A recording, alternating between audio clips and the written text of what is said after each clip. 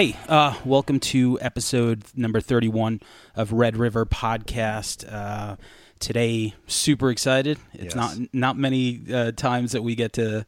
I mean, yeah, we do get to talk to a lot of cool shit. A lot of cool people. Right. But it's the first time that we actually get to talk to someone who made a movie that we just seen and we fucking love. Absolutely. Yeah. So, me and Langan are here. We're doing this shit via Skype. I don't think it's going to matter once you listen to it, but welcome Damien Leone, or is it Leone? Leone. Okay, cool. There's a lot of everybody's pronouncing it Leone, which whatever. Yeah, whatever. As long as they're pronouncing it, because like you. All right, so you made a movie called All Hallows Eve, which I saw, which was like an anthology that was like 2013, and what stuck out to me was really the cover. The cover had a clown on it, and I was like, man, that clown's looking kind of... There was something about that clown that was kind of like unsettling, and I never watched it. Very much. Like, I don't... I've seen so many horror movies at my age, and like it's more just like I watch it, enjoy it and stuff, but I don't get creeped out by anything. I got to tell you, I was a little bit creeped out, this clown. For Terrifier? Yeah. Okay. Yeah. And so I'm going back to All Hallows Eve. So basically, like I'm seeing the cover, and I always flip through it, and I didn't really know what it was. And then fast forward to like 2017, we get a trailer for Terrifier. So I'm like, Terrifier? I'm like, okay, that looks like the same clown that was on the cover of this movie. And I hit play on the trailer, and it looked like a movie that was like specifically made for me. Yeah. I'm like, this looks kind of like... It had, I hate to say grindhouse, because it's so cliche to say, but it just had that vibe. It had that, like, just like the I don't know if it's the right word, cinematography or whatever, like the film that you use, or sure. like the... Yeah, the lighting we used was pretty specific to a time period, I would say.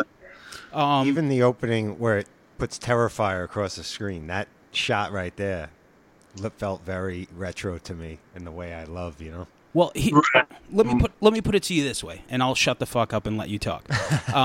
So, are you a rock guy, or do you like metal? Do you like hip hop? What's your thing? Everything. Cool.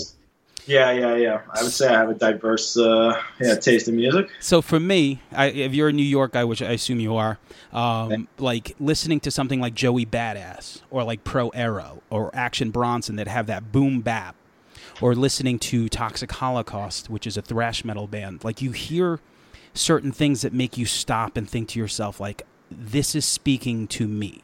This is what I remember to be a horror movie. Like, you made a slasher movie. You made a real fucking slasher movie that so far it's the best horror movie I've seen, not only this year, but in a very long time. Wow, thank you, man. I appreciate that. That's cool. So if you could just tell us, like how did you start making movies? Like how'd you get into it?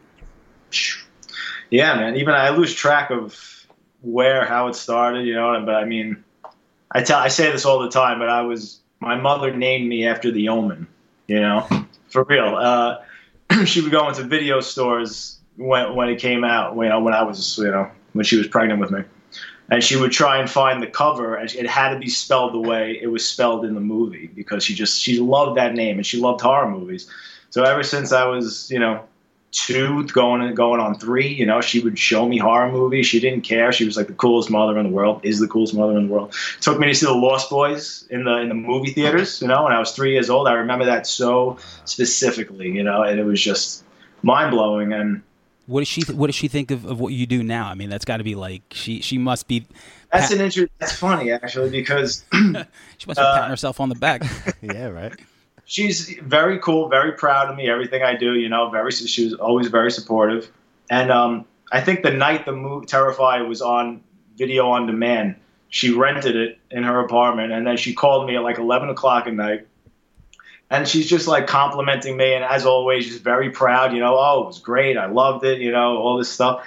And then for the first time ever, she gets quiet, and then she's like, Dame, but like I was watching this movie. She's like, and there's a couple of scenes. She's like, I wondered for the first time, like, is there something wrong with my son? And she, there was like a tone in her voice that I never heard before. She was like kind of like half serious, and I'm like, what do you mean? I'm like, you showed me all these movies. I'm like, it's just me making like creepy shit, But yeah, she was very proud. She thought it was cool. But I realized that was like the only rational, response she should have had to watching that movie. I learned it from watching you. Thanks, Mom. Yeah, right. Like for me, a funny story about Damien. Well, with the name Damien, I was a huge fan of the second Omen. That's the one I remember. I don't remember the first, but I'm like 40 years old, so I remember like the second one is the one that I remember, and I always hated that my name was Sam and it wasn't Damien. Like I wanted my name to be Damien because I wanted to be Damien Thorne, like completely. Yeah.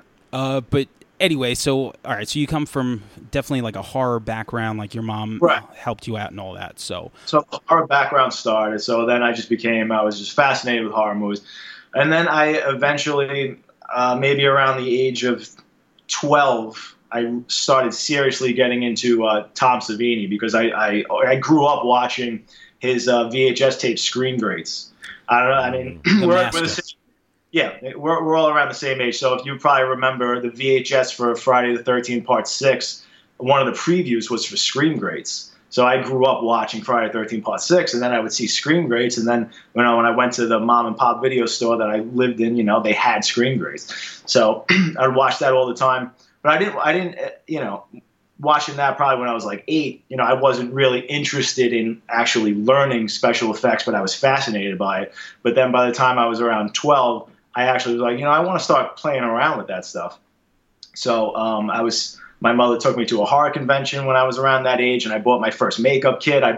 Somebody was selling real machetes that were dulled, and they had the Tom Savini semicircle cut out. And I was like, oh my God, it was like being my Toys R Us, So it's like I bought that. I bought my first bottle of fake blood, my first starter makeup kit, and then I went home and I was just like experimenting on all my friends and using a machete. And a neighbor had a camcorder, so we were filming all that. And then that's how it gradually I got into filmmaking, because my very close friend's father would lend us his camcorder, and it started with us filming the effects that I was learning, and then we started making little stories, and then I really got into filmmaking, and that's really how it took off.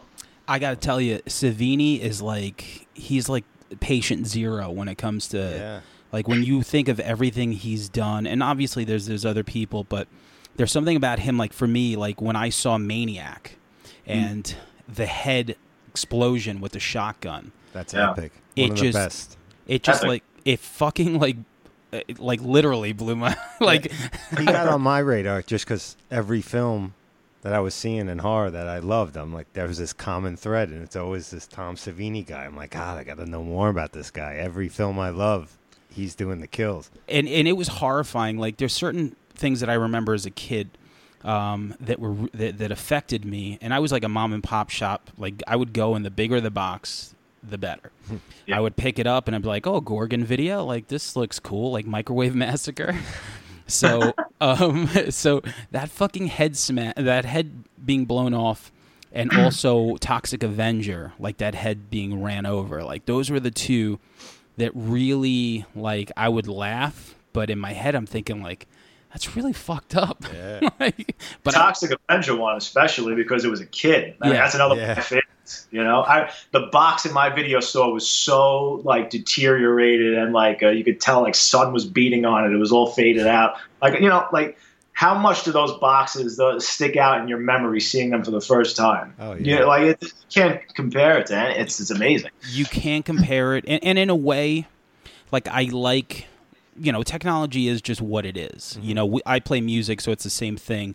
Like we like looking at records just like we looking at boxes, but I guess like it just evolves into like some Netflix or Amazon now. It's like, and you flip through it, and I guess that's just the way it is. But like, like to pick up a box, to spin it around, and I mean, there's pros and cons to everything. Sure. I'm sure you can get your movie to a zillion more people today than you could have if maybe you did it 20 years ago. Absolutely. Do you think so, right? Absolutely. Yeah. I mean, unless your movie's going into every Blockbuster, at the time, and they have, 100 copies in every Blockbuster. But it's the same thing. I mean, digitally, you're going to reach way more people, though, at the end of the day. Yeah. Way more. Moving before we move forward, what is your favorite Friday the 13th movie? Honestly, it's a tie between. You know what? I say it's a tie between 6 and 4, but if I had to choose, I would go with 6. Honestly, even though Savini the effects, I was one of the effects guys in Part 4. But yeah, I got to go with 6. It's just like a total package. It's the most fun, and I think Jason's badass in it. There's a lot of good stuff about 6. And another thing, Tom Matthews, who's in the movie from the poster behind you. Absolutely, yeah, he's the man. And every year, if you ask me, it changes. Like, what's the best horror movie of all time? One year, I'm going to say Halloween '78. The other year, I'm going to say Return of the Living Dead. Yeah, I gave up. I have like 10 favorites that are just on like a merry-go-round in my head. It's like you can't possibly pick a favorite. It's apples and oranges. It's impossible. It's like picking. If you can, then you don't really love movies. Mm-hmm. Yeah, exactly. Because you even if you make that top 10 list like you do on Facebook, you're like, oh, I totally forgot 30 other movies. Or I can't do those things. It's too much pressure. Too much pressure. Yeah. So going back to All Hallows Eve, all right? So Art the Clown, who was like this, he was like totally the revolving character of the movie, but it was like an anthology. And I loved the fact that, of course, it takes place on Halloween. That already is awesome. The fact that there's VHS tapes, that's even cooler.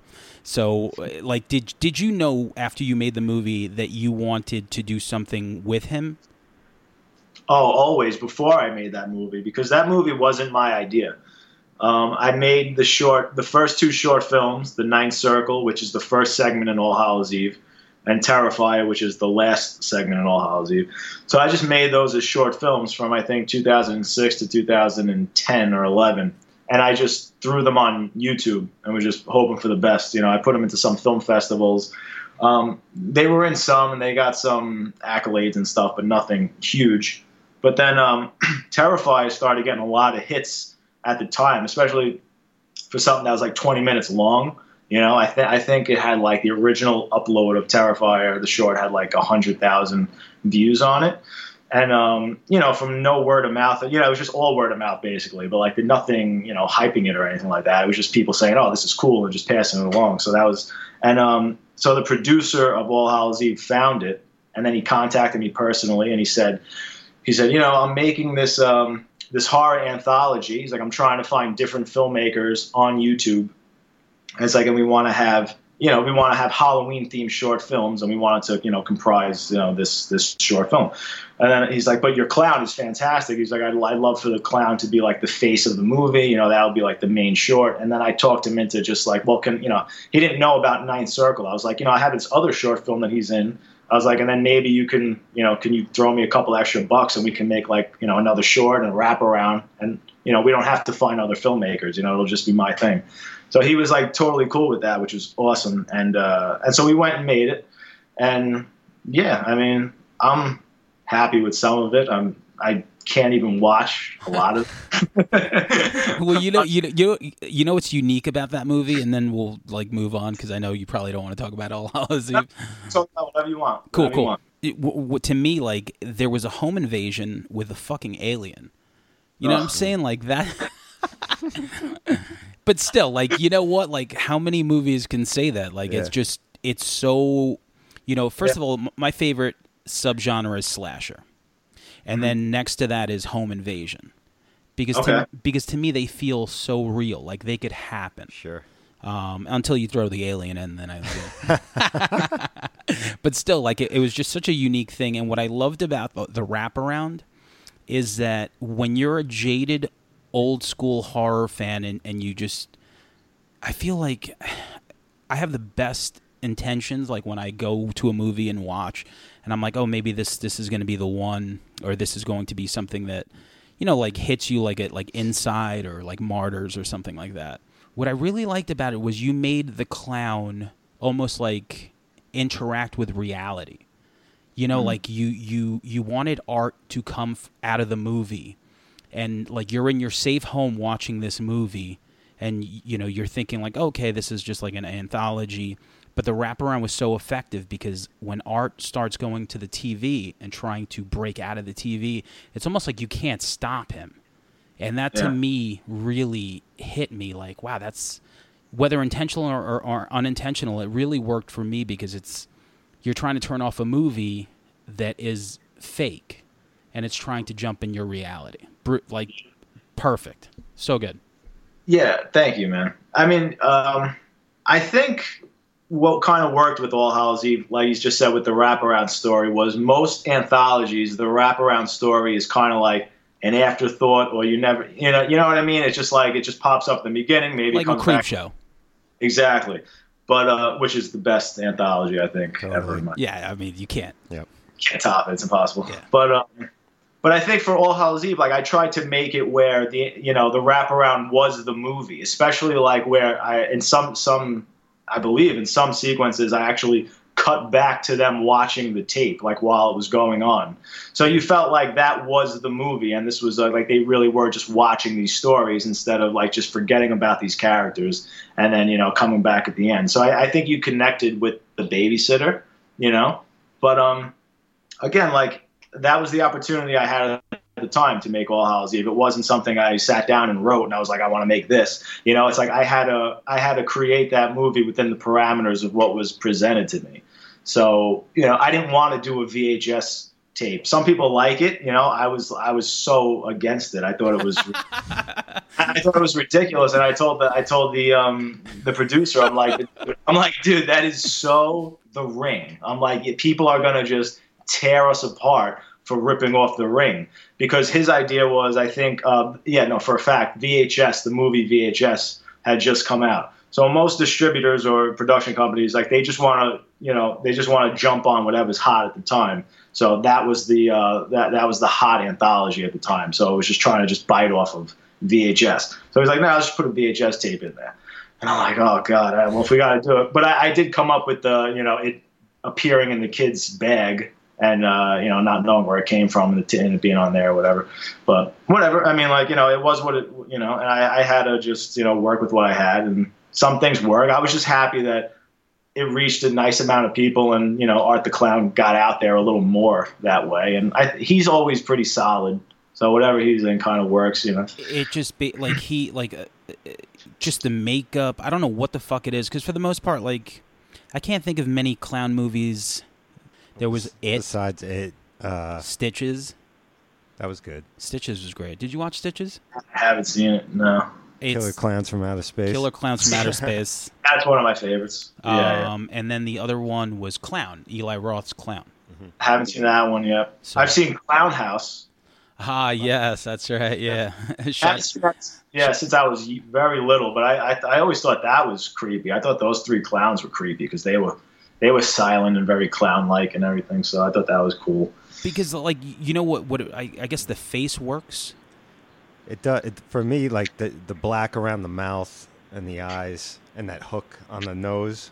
Oh, yeah, And I think, too, I like that it's just black and white. There's no any kind of brightish color in it. It's just, kind of bleak to me. You know what I mean? As opposed to having some red or some other thing in there.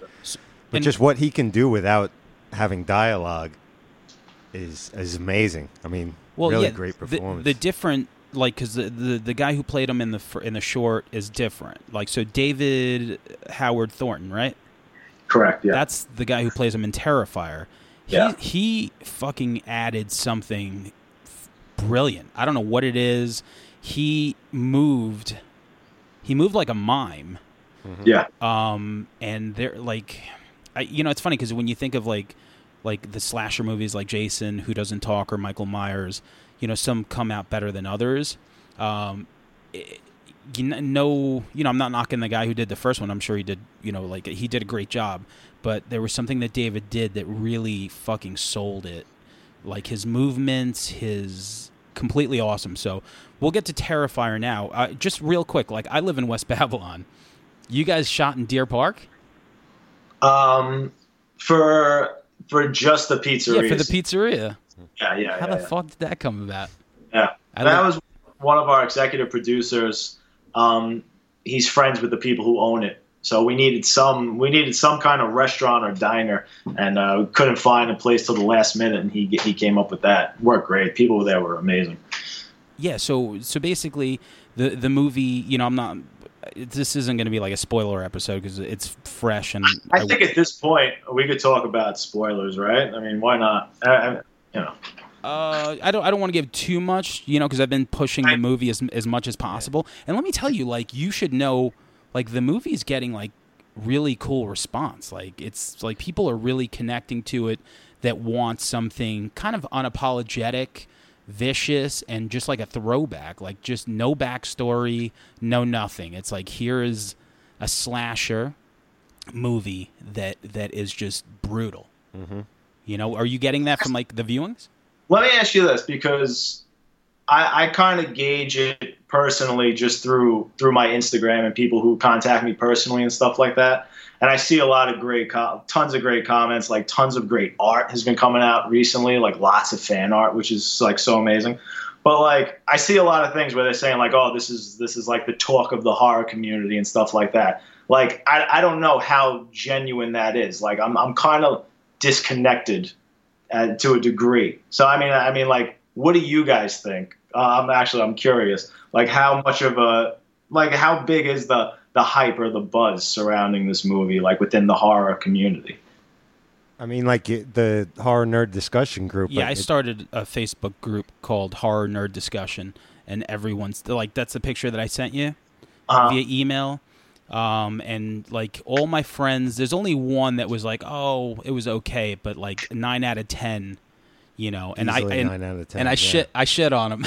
I was like, because he was like, oh, I don't know, it was just like hyped and like, you know, it wasn't even scary. I was like, yo, we're like 40 years old. Like, there's always one of those guys. Though, aside from like unemployment and cancer, like what the fuck is scary? Like, are you out of your mind? Like, you fucking watch a movie. Yeah.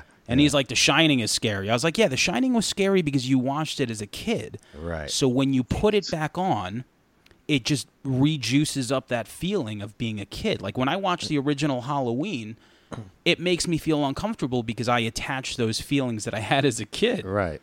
You know, if I watched Halloween today at 40 years old, I'd be like, oh, this is all right. Yeah, no. It's not going to scare Yeah, but those are legitimately two of the greatest horror movies ever made. You're talking about Stanley Kubrick and John. Yeah. Overall, though, the response is way good. But, yeah, the response from like our friends, like, you know, they've all been positive. Yeah. Like people, you know, it's an indie flick, and I think the poster really kind of is just so gruesome that you're kind of like, what the fuck is this? You know, like my girlfriend watched it, and she's not really into something that's so. I don't want to say over the top, but like she's, you know, like the upside down sawing, like, you know, that's not something that she's going to basically be into. But she just told her mom and her sister that live in Arizona to watch it. Wow. So, okay. Good luck. Yeah. Well, her mom is like your mom. She used to bring her to horror movies. Like I said, you made a really unapologetic movie. Like, I put it on late at night, right? So I rented it from like Vudu, and I was like, okay. I didn't really know what to expect, and I'm watching it, and the beginning, you know, from the beginning made me feel uncomfortable, which is weird. Nothing makes me feel uncomfortable. So I think the disfigured face intro was, you know, very. It looked real. It looked like that lady whose face got eaten by the gorilla. That's what it's based. That's right. That's what it's based on. Yeah, 100%. Oh shit. Okay. Yeah. So whoever did that. Now, did you were mentioning the effects when you were younger and the special effects, and that you were interested in Tom Savini? Did you do the effects on this film on Terrifier? Yeah, I did all of them. You did everything. Yeah. Wow. I mean, my producer Phil Falcone. He assisted me the whole way with everything, but I mean, yeah, I'm the effects guy. Wow, is that that really well done, man? Yeah, right. Definitely, and in a land of like CGI, you know, like we're like people like us are just so used to practical effects, you know. There's no it's like one of those things where like I'm not a person who hates CGI at all. Like there's times when CGI is absolutely the answer, but there's other times where it's just not. And they just I don't know if it's, I think a lot of times they use it out of either convenience because they don't have to spend the time on set doing it. You know, they could just like, we'll just do it later. Let's just get through the day, you know, and film all of our shit. But I don't know. Like then there's things like where, not to knock, I mean, The Walking Dead, but like when you see those like bullet hits to the head and you just see cartoon blood spray out, maybe other people it just works, but someone like me, it takes me instantly right out of the moment. I'm just like, all right, that's a cartoon. You know what I mean? Even though I'm suspending my disbelief and, you know, believing that there's zombies, you know, like I'm already past that point. But like you're setting up this real world and then you see just cartoon blood flying around. It just takes me out of it. I thought personally, I mean, I don't know because I don't make movies and I'm not, you know, but I just thought it was like one of those things where it's like, I guess the business changed, you know, just like anything from like porn to fucking music. Like people just pirate stuff, you know, and I just figured that there wasn't enough money. Or, like, there is enough money, but if you can cut corners on practical shit, you know, you just use CGI, because it seems like movies are going to start bypassing theaters and just go straight to, like, Netflix or Amazon, like, except, like, Marvel movies. Right. Yeah, it's just the 1% right now of, you know, Hollywood just making the theatrical movies. So, yeah, you have all your franchises, and that's it. So it's going to be very interesting. But I, you know what? I really don't think it comes down to budget with CGI. Like supposedly from what I know, it's CGI actually costs more. Oh, yeah. What do I know? I read that too, but like it didn't make sense to me. But I don't know. It costs. No. I mean, this is what I hear. But supposedly it costs more, and they just don't like wasting time on set. You know, like they just want. You know what I mean? If they could just do it all afterwards, where everything's done and off their shoulders, and then they just let the visual effects guys worry about it. But not only that, I think it's like, you know, like studio execs and whoever's in charge, especially huge movies. Like I'm going to give you a perfect example. Like the new Beauty and the Beast movie. Believe it or not, I would watch a movie like that. I watch all types of movies. I think you have to cleanse the palate. Exactly.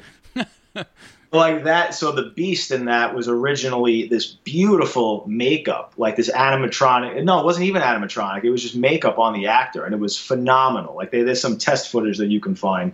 It's flawless. It looks exactly like the design in the movie, except it's an actor. It's really there. It's gorgeous. But for whatever reason, you know, I think it's because they have all of the money and they know that CGI is at the forefront of technology. You know, so it's like, well, we have to have the greatest toys. It's not even a question of what's better or not. It's like if that's the most expensive thing, we must use that. So they just use it whether or not it's right or not. And most of the time, it's not right. It's for things like that. Like Guillermo del Toro knows how to use both of them perfectly, seamless. Yeah, because he was a makeup artist. He knows about practical effects and everything, and a designer. So he knows exactly how to marry the two, you know, perfectly. What did you think of The Shape of Water? Honestly, yo, he ain't watching. I gotta speak. Listen, I'll tell you a funny story. Not to knock. I mean, I can't possibly. He's a master. Yeah, there's no knocking. I can't possibly knock. He's doing all right. Yeah, he's doing good. Not only that, Pan's Labyrinth was the first time in my life, I swear to God, that I ever cried watching a movie. My entire life. When that little girl died, a tear fell from my eye the first time in my life watching. It's brilliant. Brilliant, absolutely. So he can, you know, he's a master no matter what. But Shape of Water, I did not feel. I could not suspend my disbelief. I did not believe for a second that woman would be attracted to that creature. I agree with you 1,000%. I was thinking vice versa. 1,000%. She was a butterface. I think so. I thought she had something, but I mean, no matter what, I just did not believe it, and it just seemed very contrived and very forced. Like they were just telling the audience to just accept it, and I wasn't buying that, and I wasn't buying that they were just letting people just walk in and out of this government. Yo, the Merry Maid was in there cleaning up. Yeah. They just allow them in there to just, you know, oh, this monster just bit this guy's hand off. Could you guys get in here with a mop? Yeah. Like just real casual. And her friend is so like, when she admits she fucked this fish, Exactly. she's like, all right, like really, like, oh, what's it like? It's just like everything was just like you're supposed to accept whatever they throw at you, and nothing was really. A lot of things weren't making sense. Having said that, though, gorgeous movie. Gorgeous. Okay. Like this movie. I mean, it's a well-made movie. I'm with you on that. Okay, when I first saw it, I said to myself, okay, this guy's a master. This is what he does. I went and I watched it, and I'm thinking, shit, I don't care. Like, I'm watching this, and visually it's amazing, and you look, and you're like, oh, this is so visually awesome. This story, like, you really have to, buy in. To me, after I was done with it, and I found out it won Best Picture, it made sense because it's one of those movies that makes you remember what a movie can be with imagination. It's very, like, majestic and huge, but the story was so bland and, like, okay, who cares? Michael Shannon is amazing. He was my favorite part of the movie. He was my favorite part. Yeah. Everything else was like, okay, I guess. But, like, visually, like, still, like, Del Toro is just, like, ridiculous. I think the biggest, like, travesty is that he's not, maybe now he will, but I know he's been trying to make At the Mountains of Madness, that's his dream project forever. Yeah. He wanted to make a rated R, like, the biggest budget movie with Tom Cruise. But apparently they just didn't trust it being, they didn't want it to be rated R. I think that was the issue. And then he refused to make it or something. He's our next guest, so we'll ask him. I believe it. Why not? Listen, I'm just saying.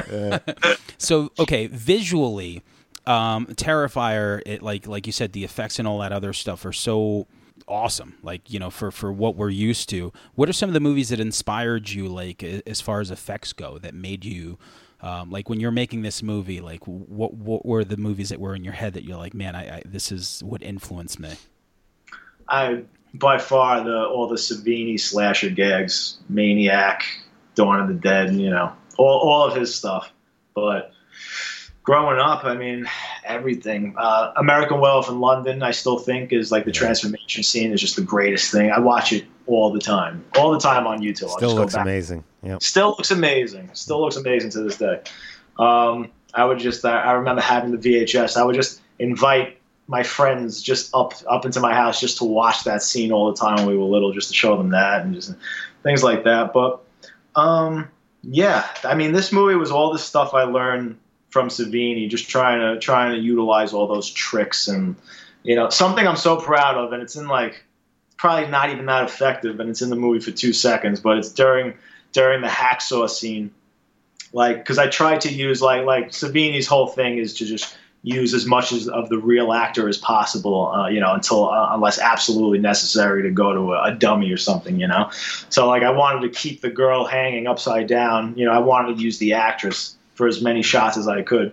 So there's, like, I think the last shot before we cut to her as a dummy, I built, like, we put, like, a prosthetic slice up her chest, and, like, I built a replica hacksaw that was split in half that he could just, like, press up against, the wound, and we had, like, Savini blood pumps hooked up to the back, away from the camera where you wouldn't see. So it looked like it was stuck in her chest plate, and we were pumping the blood and it's spraying, you know what I mean? And she's actually there reacting. So to me, that was like me just trying to, like, impress Tom Savini somewhere. Like, oh, this is like everything you told me. That was savage, man, that kill. That was, holy shit. That's one of those things that people are going to talk about, the most, like, where it's just, like, just definitely, like, that's the one that everyone brings up. The pizzeria one, too. Like, that was... The guy cleaning the toilet. I like the...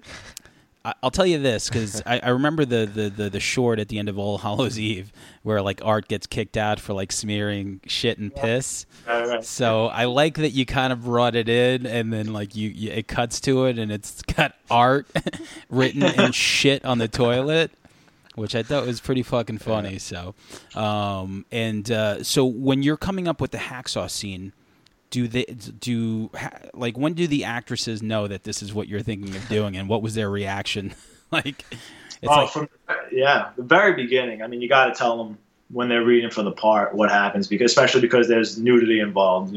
Yeah.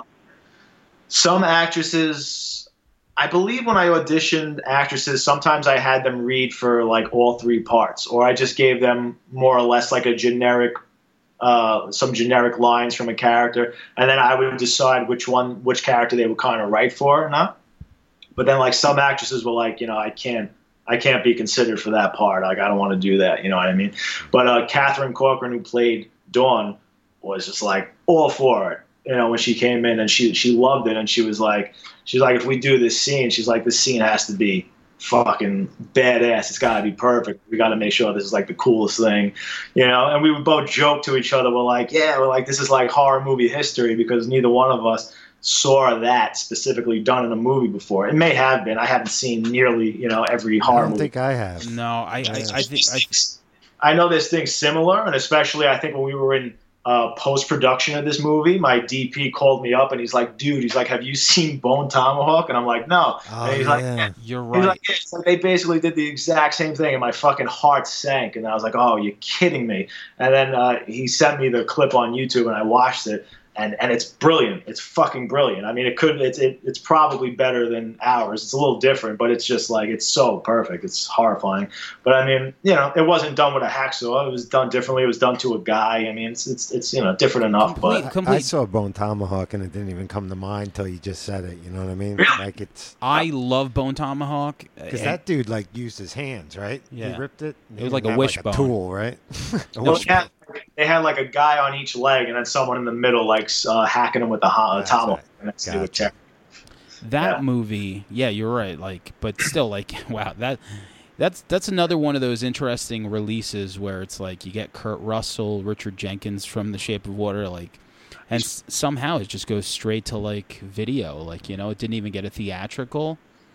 Well, who's the mainstream audience for that these days, right? I mean, it's just all about, the Avengers Part 6, or we're about to... or kids' movies. Yeah. Well, he has kids, so he knows. That's it. It's kids' movies or superheroes, and maybe like one drama set aside. Yeah. Well, that guy ended up doing another movie, Brawl in Cell Block 99, which was pretty cool, too. I saw that. Yeah, I thought that was cool. Yeah, I thought Vince Vaughn was great. But yes, all right. So you're like, for me, another point about Terrifier is when you're watching a slasher movie, the actual slasher is like so not in the movie. You know what I'm saying? Like, you don't really see Michael, you don't really see any of these characters, but Art just kind of flipped the script on it. He's such a big part of the movie, and he's in almost every scene once he starts going and stuff like that. So was that something that you were even conscious of? 100%. I wanted the whole movie to feel like the last 15 minutes of every slasher, where the killer finally comes into it and like the shit hits the fan. You know what I mean? So I was like, you did it. Yeah, thank you. I was like, is it possible to pull that off? I don't know. I don't know if I pulled it off successfully. I mean, like a lot of people say, it gets redundant, and I could definitely see that. I mean, it's a tricky thing to pull off, but I figured, and that's another reason why I love Friday the 13th Part 6, because I feel like in that one, Jason's more prominent than in all the other ones. Like, they cut to him a lot more, even when he's not killing. They always make sure they cut back to him, like in the woods, just trekking along, just like walking, just walking. There's a lot of that. You know what I mean? So I wanted to try and pull that off. I wanted to cut out as much of the stereotypical crap of all the characters you don't care about, just talking about nonsense and you're just like, all right, when's the killer gonna pop up? All right, waiting. In a slasher flick, that's the star. That's who we want. We want to see Jason. We want to see Freddy. We want the villain. But it's funny because like I didn't really think of it like that until you see the clown and all these scenes, and you're like, he's the star. Yeah. Like, he is the actual star. So, and what were some of, like, the slasher movie tropes that you wanted to avoid? Anything that you wanted to just consciously stay away from? Consciously avoid? I don't know about avoid. There's a lot of things that we did that are typical. But, I mean, some things where we, like, flip the switch a little bit. I mean, everything's been done before, but, like, killing the lead actress off in the middle. I thought that would be cool, like a little nod to Psycho, but also more about just setting up this whole movie was about setting up Art the Clown as a villain. You know what I mean? Like, even if a lot of things didn't work, and granted, tons of things didn't work. Like, I'm the most critical. Believe me, I know everything that didn't work or could have been done better in this movie. You know what I mean? That's what we do, man. Like I said, I play music, and if you play me back something, I'd be like, that didn't sound good. that didn't work. That didn't work.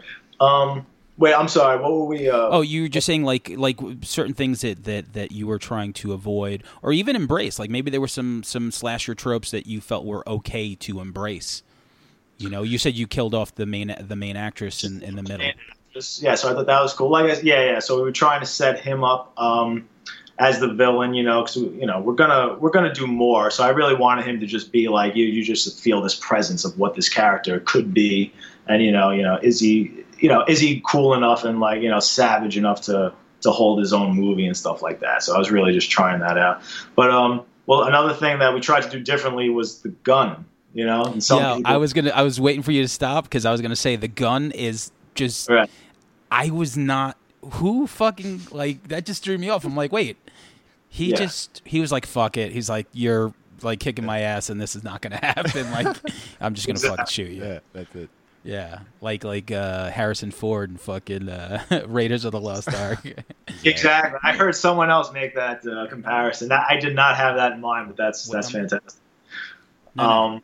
It sounds like we're sucking your dick, but the easy part, like I was just saying this, and this is why, seriously, I was like scrolling through Facebook, and we started a podcast, and we talk to our friends that are mostly musicians, but also, we talk to, our next guest is Damien Maffei, who's in the Strangers movie, like the sack guy. Cool. Wow. Frank Sabatella, who does a lot of horror stuff here. Mark Schoenbach does a lot of cool posters. So we get to like venture out and do stuff like that. And I saw a Gmail attached to the Facebook, and I was like, fuck. I'm like, I really like this movie, and I want to talk to anyone from this fucking movie. And when you wrote back, I was like, wait, this guy just wrote back. I'm like, I gotta fucking talk. So we really love the movie, and I think what it is like, listen, maybe no one else is gonna see it. Maybe no one else will give a shit. But I don't feel that way. I think anyone who watches it and knows what they're getting into are really gonna like it. I think Art the Clown is like lightning in a bottle, and it's just a matter of like it getting to the right audience. And like this is the slasher movie you've been waiting for. If slashers is your subgenre, there's no way you can't not like this film. Yeah. It's right in your wheelhouse. It gives you everything you would want from a slasher. Yeah. You know what I mean? And you know what you do very well too, in the short and the movie as well, the low battery on the cell phone. The things that you kind of exploit where it's just like you're thinking like, you know what? If you're stranded somewhere, the car's not going to start. Like things that you really can't help, that if something were to pop up, it's like, all right, now what are you going to do? Especially now, like I've been places where like my cell phone is low. No one's killed me yet, but I mean, like, if that's the case, so it's these relatable situations where it's like, okay, maybe the clown thing might not happen, but you're in this position where if someone did want to murder you, like you would be in like a vulnerable position if you can't start your car, your battery doesn't work. Definitely worked in that short.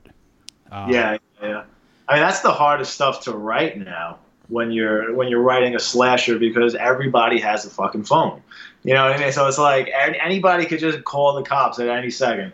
So you're trying to figure out all these ways. There's only so many ways to get rid of the phone. It's like the battery dies, they drop the phone. It's that gets very tricky. That's hard to pull off.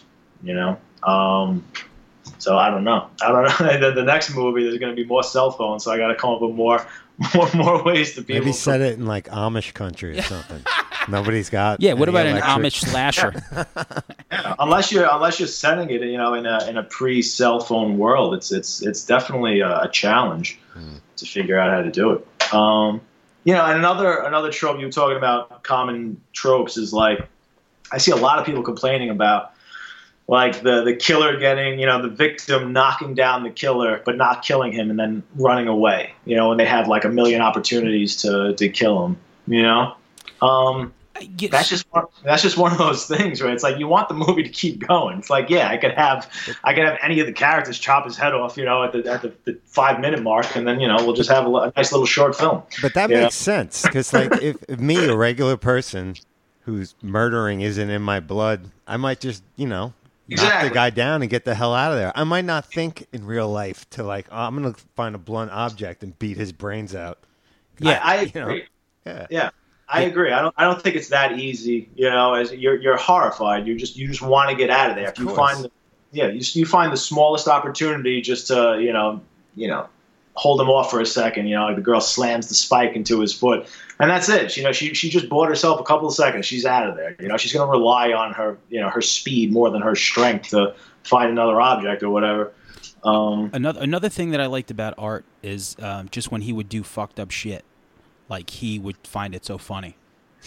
Like, he would find it so like, he was just laughing to himself. And it's just so effective because you're like, and then that garbage bag. Like, it's just so, what was the idea with that? Like, you were just some random garbage bag? You're like, no rhyme, no reason? No, I don't like, not that I don't like, but I didn't want to do the same thing where in like all the slasher movies, it's like they have to constantly find weapons. Or they just disappear and then they just show up with another weapon. And it's like, well, where the hell did he get that? Like, like Jason just disappears and then he shows up with like a weed whacker. It's like, where did he find that? Good point. Good point. So it's like, why not just weed whacker? Yeah, so he just carries around his stash. He doesn't have to look for his weapons. He's got everything. It's like his bag of tricks. You never know what he's going to pull out of it.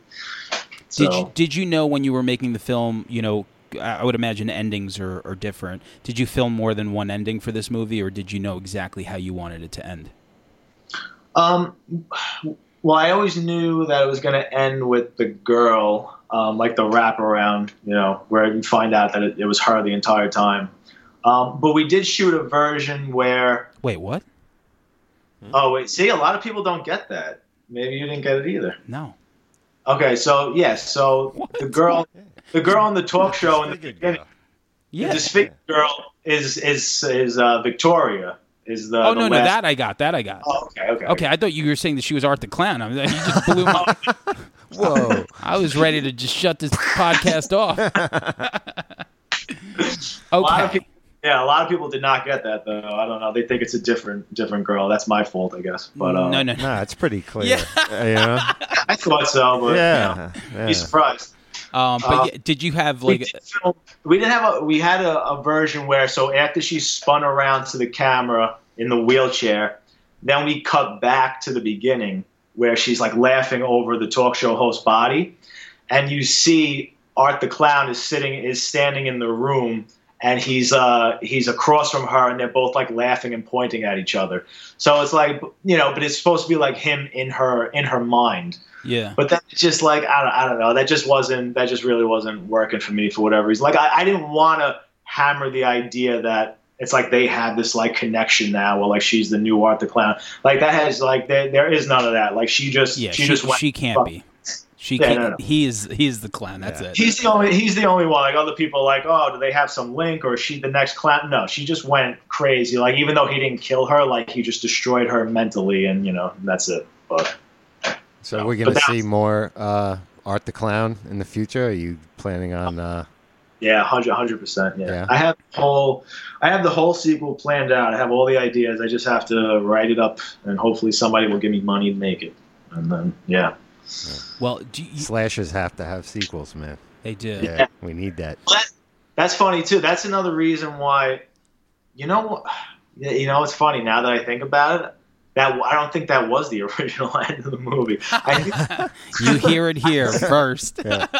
Oh God, it's gone through so much shit. I think it actually originally ended with him killing himself. And that was it. And then I was like, but you know what? People are going to be fucking... If they really like him, I thought people were going to be pissed. Mm-hmm. And they're going to be like, well, is that it? Like, he was so cool. Like, he's got to come back. So then I came up with the morgue scene. Even though the morgue scene is, like, super cliche and it's been done before. But, like, we had to... How else was it going to happen? It's like, I'm not going to have it take place, like, years later and shit. It's like, keep it all in that night. It's like, like, what happens directly after that? How does he come back? Where are they going to take his body? So that was the only thing that made sense to me. Just to let the audience know that he is coming back. So I had to kind of cop out a little bit with that scene, but it's like when you think of the big four, and we do bring up the big four: Texas Chain, Friday the 13th, Nightmare on Elm Street, Halloween. This could be up there because he's just so brutal. And it just, I don't know. I think sky's the limit really for it. And as stupid as I sound, obviously you do need the funding and all these other things. But I think it's just, I can't think of anything else besides Saw. But Saw doesn't really have a slasher. No. So yeah, that's on the slasher. I can't. Maybe Laid to Rest. Laid to Rest was pretty brutal too. I don't know if you've seen any of those. I know that's Chrome Skull, right? Yeah. Yeah, I haven't seen him. I've seen clips, but I hear he's pretty awesome. Those two movies are pretty fucking good. Yeah, they were good. Yeah. So, I just out of curiosity, what are the screenings like that you've been to? Like, what sucked for me was not watching it in a theater. My friend Dan went to the Montclair one. I think he said he met you. Right? Were you there? I was there. Yeah. Yeah. All right. So he talked. He does something called Inked Up Merch. Oh, I know exactly. We talked for quite some time. He's awesome. Yeah. That's our boy. Shout out to Dan Turr getting in on 31 episodes now. But watching it in a theater, like, what's the vibe? It's got to be great. It's awesome, man. I said like that Montclair screening was I saw it in 3 theaters. The first time we ever screened it was a super rough cut in Telluride, Colorado, back in.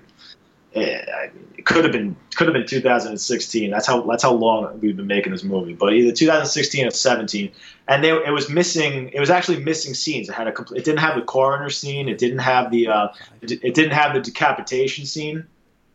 But still, like people, it really was like a friggin' concert. Like people were just screaming and shrieking and fucking, when he pulls the gun out and shoots Jenna in the leg like that, I'll never forget. Just people like being like,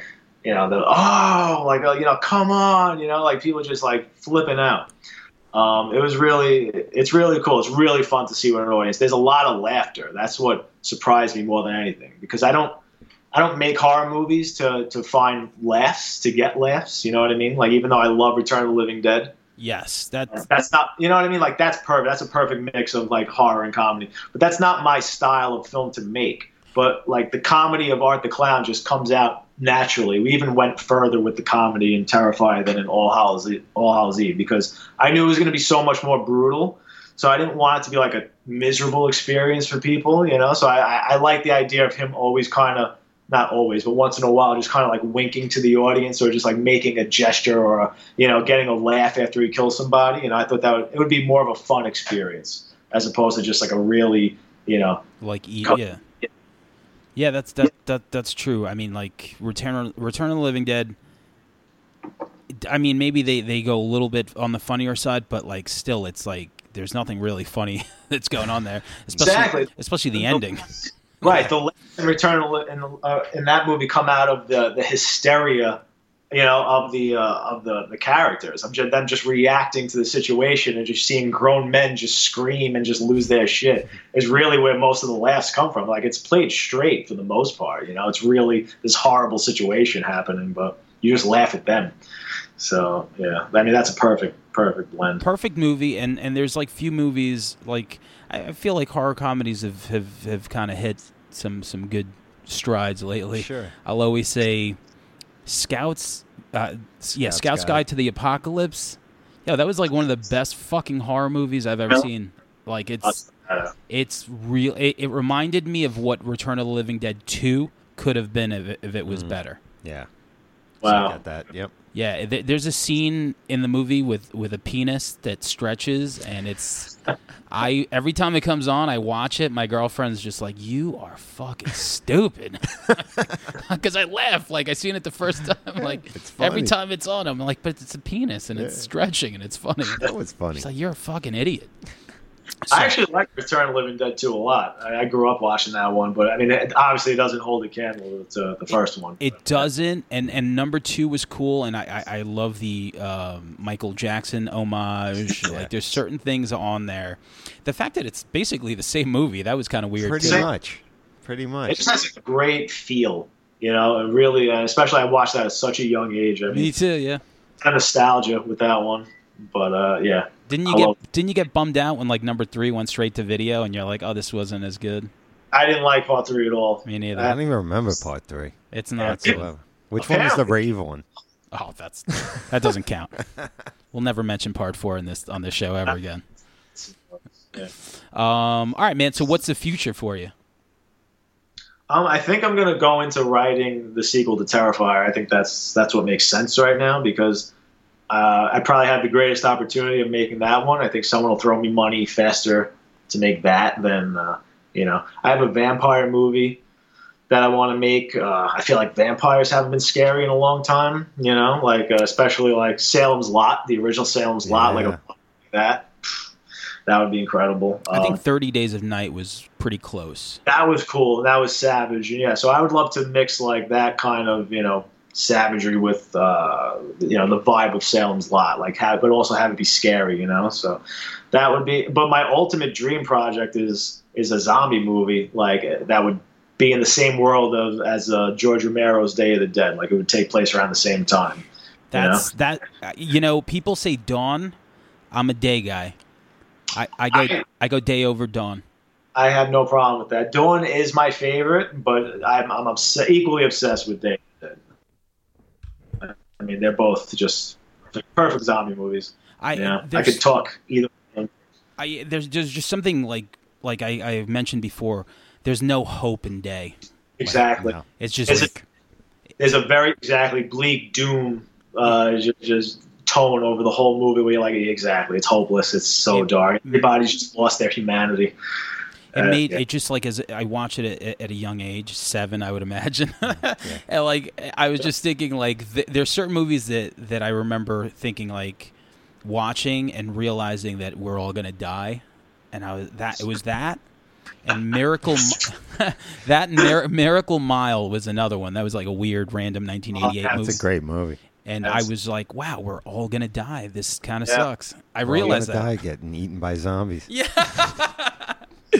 Cool. Or come back as a zombie, which is worse. But, yeah. I think Day of the Dead, there's something about like going into the broad daylight and it being just as horrifying as the dark, as the night. Like that's something that really stuck out to me with that movie. Just seeing the zombies in the middle of the day at the fence. And it's like there's just nowhere you could go. Like the sun doesn't even bring you, hope anymore. Nothing. It's oof. That's how I feel. Like I remember watching it and being like, even if they leave here, where are they going to go? There's nowhere to go. There's nowhere to go. That opening scene when they're on the helicopter in the city and the zombies are just walking around, that alligator and everything like that the city's completely abandoned. That's one of my favorite shots, that whole scenario. God. Brilliant. He is one of my favorites, man. George Romero. I'm just, he's the best. Until, I mean, what'd you think of like the later ones? Like Land of the Dead was okay, and then from there it was just kind of weird. I thought they got progressively weaker as they went on, but I mean, you can't take, it doesn't matter though, you can't take anything away from them. It's like Metallica. It's like Metallica. They get a lifetime pass. Yeah, Metallica's first 4 records. They can do whatever the fuck they want now. That's how I, not to say judge, I guess that's like a harsh word, but that's how I judge, artists or whatever like that. If you did one thing, if you made one awesome song, like, you don't fucking owe me anything. Like, who's that? You're giving me some kind of like pleasure. I'm getting enjoyment out of something you created. You know what I mean? Like that's enough. Like I'm not giving you anything in return. It's like you're just giving me something for free. Like, this guy gave me so much amazing shit. It's like to be like, oh, but this sucked. It's chipping away at his legacy. It's like fucking bullshit. Listen, you're talking to someone that watches Friday the 13th could come out tomorrow.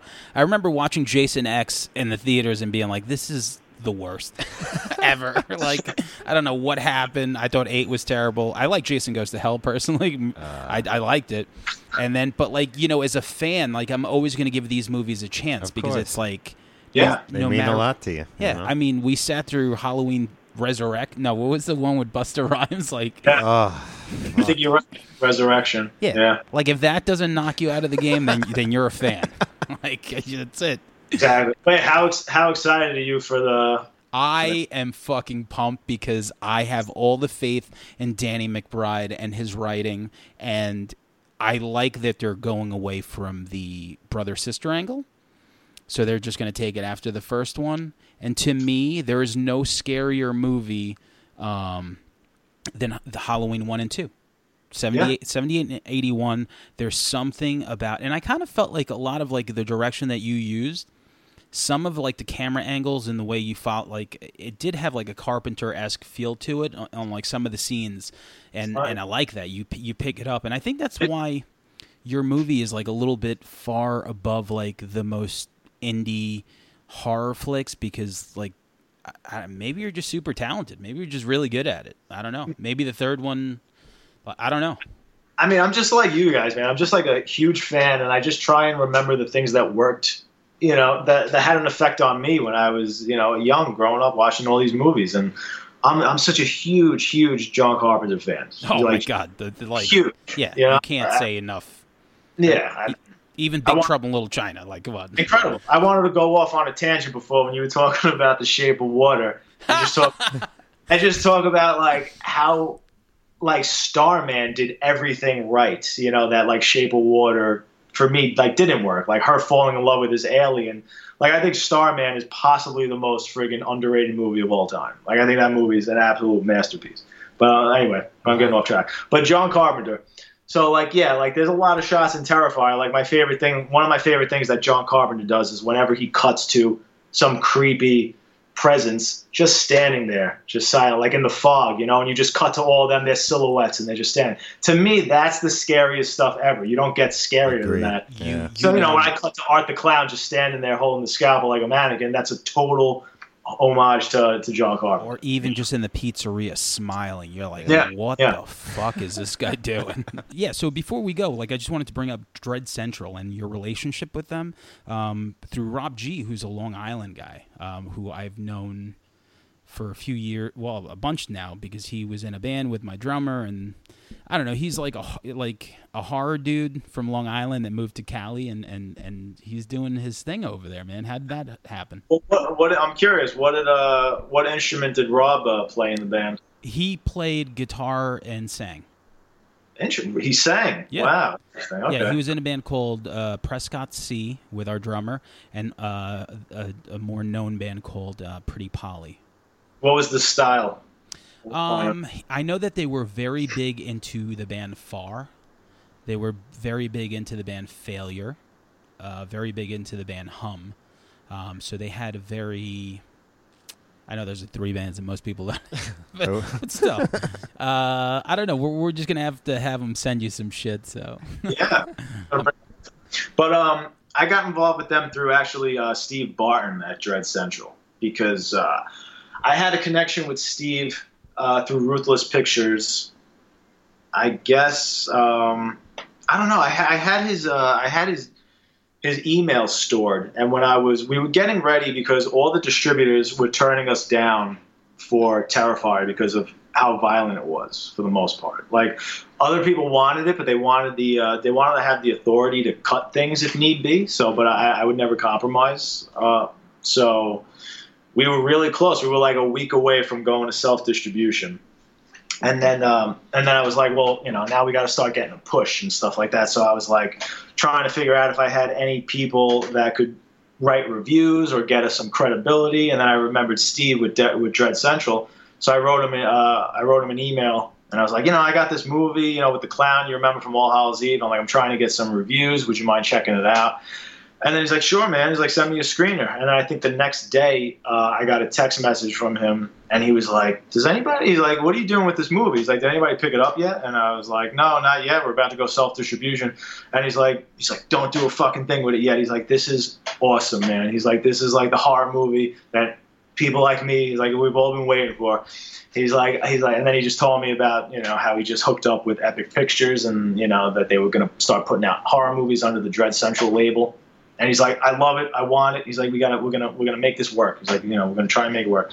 And to Steve's credit, man, like I was really discouraged at that point, you know, because I'm like, Jesus Christ. I'm like, no one even watched this movie. I'm like, is there even an audience for this fucking movie anymore? Like, am I just so far gone in the past in my own little, you know, am I so in my own little world where this is just a total fucking waste of time, you know? And And then, yeah, man, it was really Steve just got me fired up again. I'm like, yeah, you know what? I'm like, all right, no, I did this for a reason. I'm like, there's still people like me, like fucking Steve out there that want to do this. Yeah. And I mean, yeah. How did that make you feel? Like you here's the guy that was like, did you sign it away yet? It's like, don't. It's like, this is awesome. Like, you know, like you get someone who is a genuine fan of like the genre and knows what you're doing and trying to do, and like that's it. He's gonna back it up, man. That must be a great fucking like a finally moment. Exactly. It was a great feeling, man. It was like he totally championed the movie, and he just kind of just like lit my fires again, you know. So I was like, all right, cool, you know, it got me pumped, and and then it wound up working out with Epic, and Rob actually came on later. I think they hired him after we'd already been picked up, and then he came in and he was in charge of just overseeing, you know, pretty much every facet of the movie with marketing and everything like that. And, you know, Rob loves, he's old school like us. So he loves like hard copies and physical things. And he loves collecting Blu-rays and DVDs of horror movies. So he oversaw, the whole Blu-ray process. And he was adamant about making it really cool and like a collector's edition, and he wanted to put as many features, and you know he was all for like the double-sided artwork and the reversible cover and all that shit, and so it was really like Rob was great. Is the DVD out yet?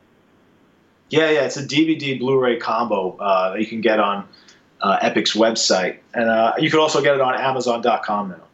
And like, what are some of the features on it that you think are pretty cool? It's commentary with me and Dave, Art the Clown. There's like a 20-minute featurette behind the scenes.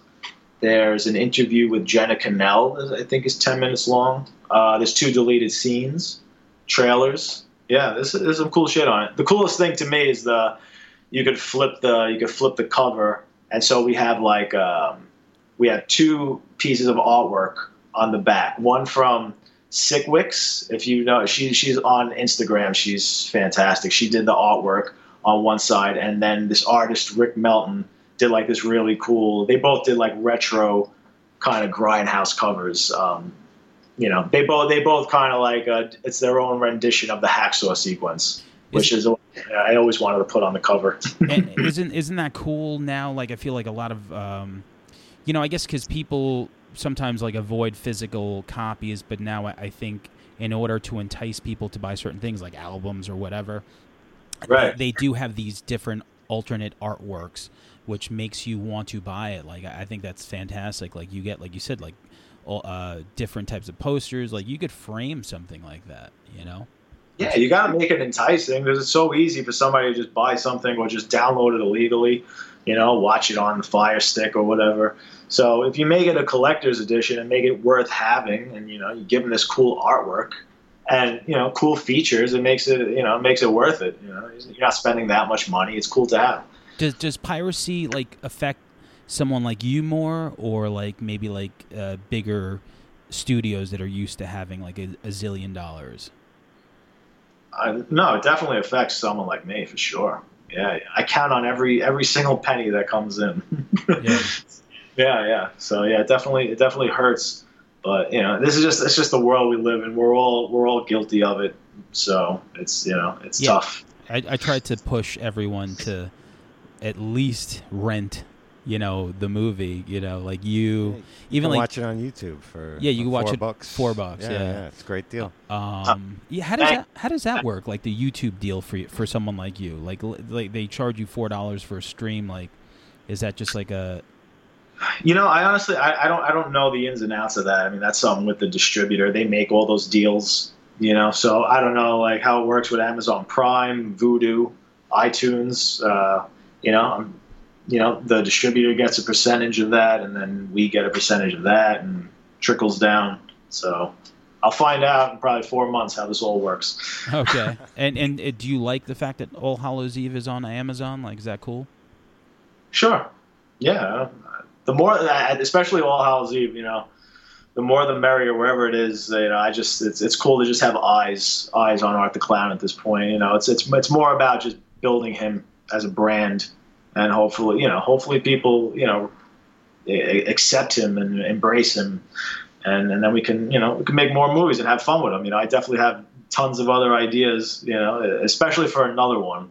I think after the next one, if there is a third one down the line, I think that's when it's going to get tricky. But the next one, there's a lot to explore with his a little bit with his origin. I don't want to go too deep into it, but we definitely need to shed a little light on what he is or who he is. And I have a lot of cool ideas for more kill scenes and a great hero, another female who's going to be an awesome character.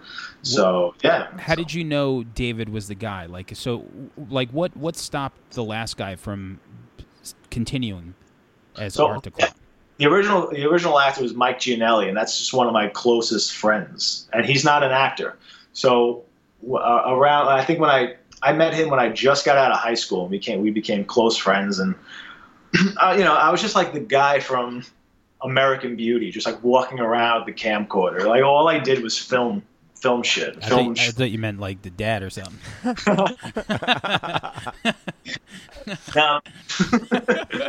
The other weirdo with the camera. Okay, all right, yeah, him, Wes.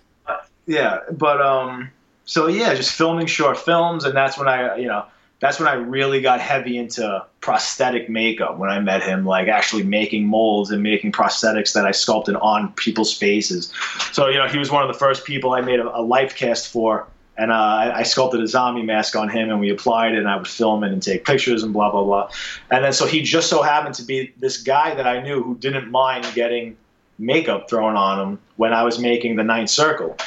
And I was like, I need this clown character. Would you play it? So he played it, and then it just started snowballing. Even then, even on such a small scale, like people were like, even just close friends and relatives and whoever, they were like, that's cool, but that clown is fantastic. You got to do more stuff with that clown, And I would just listen and be like, all right, look, people are saying he's great. Let's just do more shit with him, And then we made the Terrifier short.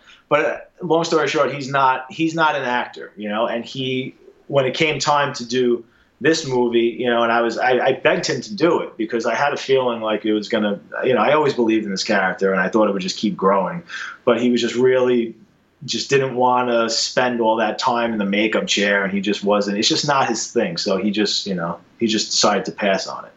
So then that was scary. Then we had to have auditions because now everybody, whoever liked All Hallows Eve loved Art the Clown. Like he's, say what you want about the movie, negative comments, like everybody pretty much unanimously says but he's awesome, So it's like, great, now we got to replace like the only thing that worked in that fucking movie. So that was really scary. But we had people come in, and for whatever reason, Dave came in, and I was just like, the only direction I gave him was, pantomime chopping off somebody's head. that was really it, and so he came and he did his thing, and he was bringing all of these mannerisms, these kind of like over the top gestures and like this silent film quality to it that I hadn't seen before because Mike wasn't a trained actor, And I thought it was really cool. And he sawed the head off, and he's looking at it, and he's like licking the blood, and then he pours salt on it, like just doing all these like weird, crazy things. And I'm like, this guy's got something. Especially he had a physicality that I always wanted for Art the Clown. I always envisioned Art being much skinnier. That's why I sculpted, this zombie kind of look, these features with the cheekbones, the sunken in eye sockets, and everything like that. And Mike was, a little heavier than I wanted Art the Clown to be. So I thought Dave was just phenomenal. He brought all these things to the character that I never envisioned before. And he can give me a range. Like there was a spectrum that Dave brought where he can either play it like subdued or then really outlandish. And there was a whole spectrum. So he would give me, if we did 5 takes, he can give me like 5 different performances, and then I can choose in the editing room which one I wanted to use. So we could always go back to the very subdued, just Art the Clown just standing there, just being very, just very, very still and just, very, very simple and effective. But then there were these little things that he would do. Like there's that scene where Samantha Scafidi, who plays Victoria, slams the railroad spike into his foot. And as she runs away, he gives her the finger. Yeah, that was all Dave. That was just me just yelling cut, and the camera was still rolling, and Dave just flipped her the bird, as she was coming back, and everybody on set laughed. And then in the editing room, I'm watching that, and I'm hearing it. I'm like, maybe. I'm like, I wouldn't write that. I don't think that's Art the Clown. I think that's a little too hokey and too on the nose. I'm like, but if it got a laugh there, it'll probably get a laugh in a theater, and it does. It works all the time. Every time he gives the finger, everybody laughs. So Dave was great. Awesome, yeah. So he'll be back. You gonna work with him again on? No, I'm gonna get somebody else. Ah, good. Listen, if Kiss could replace people in makeup, so could you. Just get a different like Eric Carr. Or something. All right. Well, fuck, man. I guess that covers everything. The DVD's out, all that other shit. Like, if you haven't seen it, and I'm sure if you're listening to this, you've probably already seen it because I'm going to tell people that obviously it contains spoilers. Yes. But thank you for doing it, man. Like, we genuinely love the movie. We love the subgenre, and this was awesome. Like, super fucking treat. Man. Yeah, man. Thank you so much for doing it, man. Thank you. And we're fans, so we're gonna check out everything you do, and hopefully the third one doesn't suck, because then we're just gonna have to stop supporting you. You got to make a third one so you can do like 3D. Oh yeah, yeah. Yeah. There's plenty of gimmicks for us to fall back on. No, but yeah, seriously, man, we're super psyched for you to do this, and to think that like Facebook Messenger works, and you wrote. No, actually, it was the email, and you wrote back, and I feel pretty lucky. So thank you. Thanks. Thank you guys, man. This was I'm grateful. Now I'm fans of you guys now, so this was an honor. Thank you for reaching out, and whenever you want to do this again, shoot the shit, man. This is just talking horror movies is a blast. That's it. And next time we'll talk fucking, I know I wanted to get to your two movies, but the next one we could definitely talk about. Actually, you know what? Before you go, what are some of the last few horror movies that you've seen that you really liked? Honestly, no new horror movies jumped out at me. Like all the ones that people, I don't want to badmouth horror movies, like famous horror movies, but a lot of ones that people loved that are famed. I liked It. I'm not talking about It. I actually did like the new It. But a lot of the ones that people are raving about now, like I didn't get. Like I don't think that they're as good as people are making them out to be. A new one that stood out, I can't think. I mean, like you can go back 5, 7, 8 years, whatever you like. The last couple of movies that really you thought to yourself, like, here's someone doing something cool. Shit, I don't know if it's a horror movie. No, I mean, whatever. Go ahead. I mean, I still love like everything Quentin Tarantino does. I have to see. I mean, he's unbelievable. He's just the man. I love The Hateful Eight. Absolutely. I fucking love that movie. Me too. Let me tell you this. It was one of those things that people that are fans of his told me they did not like. So shame on me for being such a fan and being apprehensive about watching The Hateful Eight. When I actually sat down, I think it might have been on Netflix at the time, and I was like, fuck it, let me just watch it, because I loved fucking Django and Glorious Bastards. Like, the only movie that I didn't love was Jackie Brown. I loved everything. I loved Death Proof. Really? Yeah. I watched Hateful Eight, and I was blown away. I was fucking blown away. He said that The Thing was an inspiration for that movie. Sure, yeah. And it just, for a movie to be that long and, of course, be very dialogue-driven, I was just fascinated, captivated from, I'm like, these characters are fucking great. Jennifer Jason Leigh was great. Like, all of it. Like, I can't say it's my favorite Tarantino movie besides the first two, Reservoir Dogs, Pulp Fiction. And then I think that's a legitimate statement. I think I'm a huge fan of I love everything he does, but I'm a huge fan of the Inglourious Bastards as well. So I feel like Pulp Fiction and Reservoir Dogs you can't touch. Like they're always going to be the cream of the crop with his movies. But then I think it's an argument after that. If someone says Hateful Eight is his third best movie, like I don't have a problem with that. I wouldn't really, I think it's. There was a week where I watched that every day. I just kept it on on loop in my apartment because just the dialogue, everything was just music to my ears. I just couldn't get enough of it. It was just, and you just find more and more brilliant stuff in that movie. It's like the beginning of Inglourious Bastards. Like that, like just that dialogue, like sitting there eating that cake, and they're like, it's so tense. Yeah, I think that scene is arguably the best thing that he's ever written. That movie's just, he's one of my favorites. Man, my 8th grade yearbook, when they ask you like if you could be a famous person, who would you be? I put Quentin Tarantino. Well, I'll tell you this: like where obviously like as a musician, certain people inspired me, but when I first saw Pulp Fiction, it made me want to write movies, which obviously I never did because I was probably not good at it.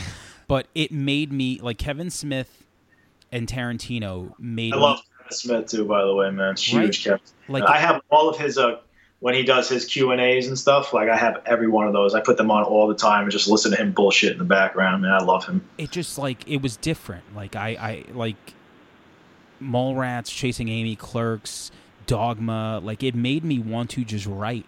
And Pulp Fiction just blew my fucking lid off. Like when I saw it, I'm like, oh. I mean Reservoir Dogs, of course, but Pulp Fiction, the way it was presented, I'm like, I don't even know what the fuck is going on, but it's perfect.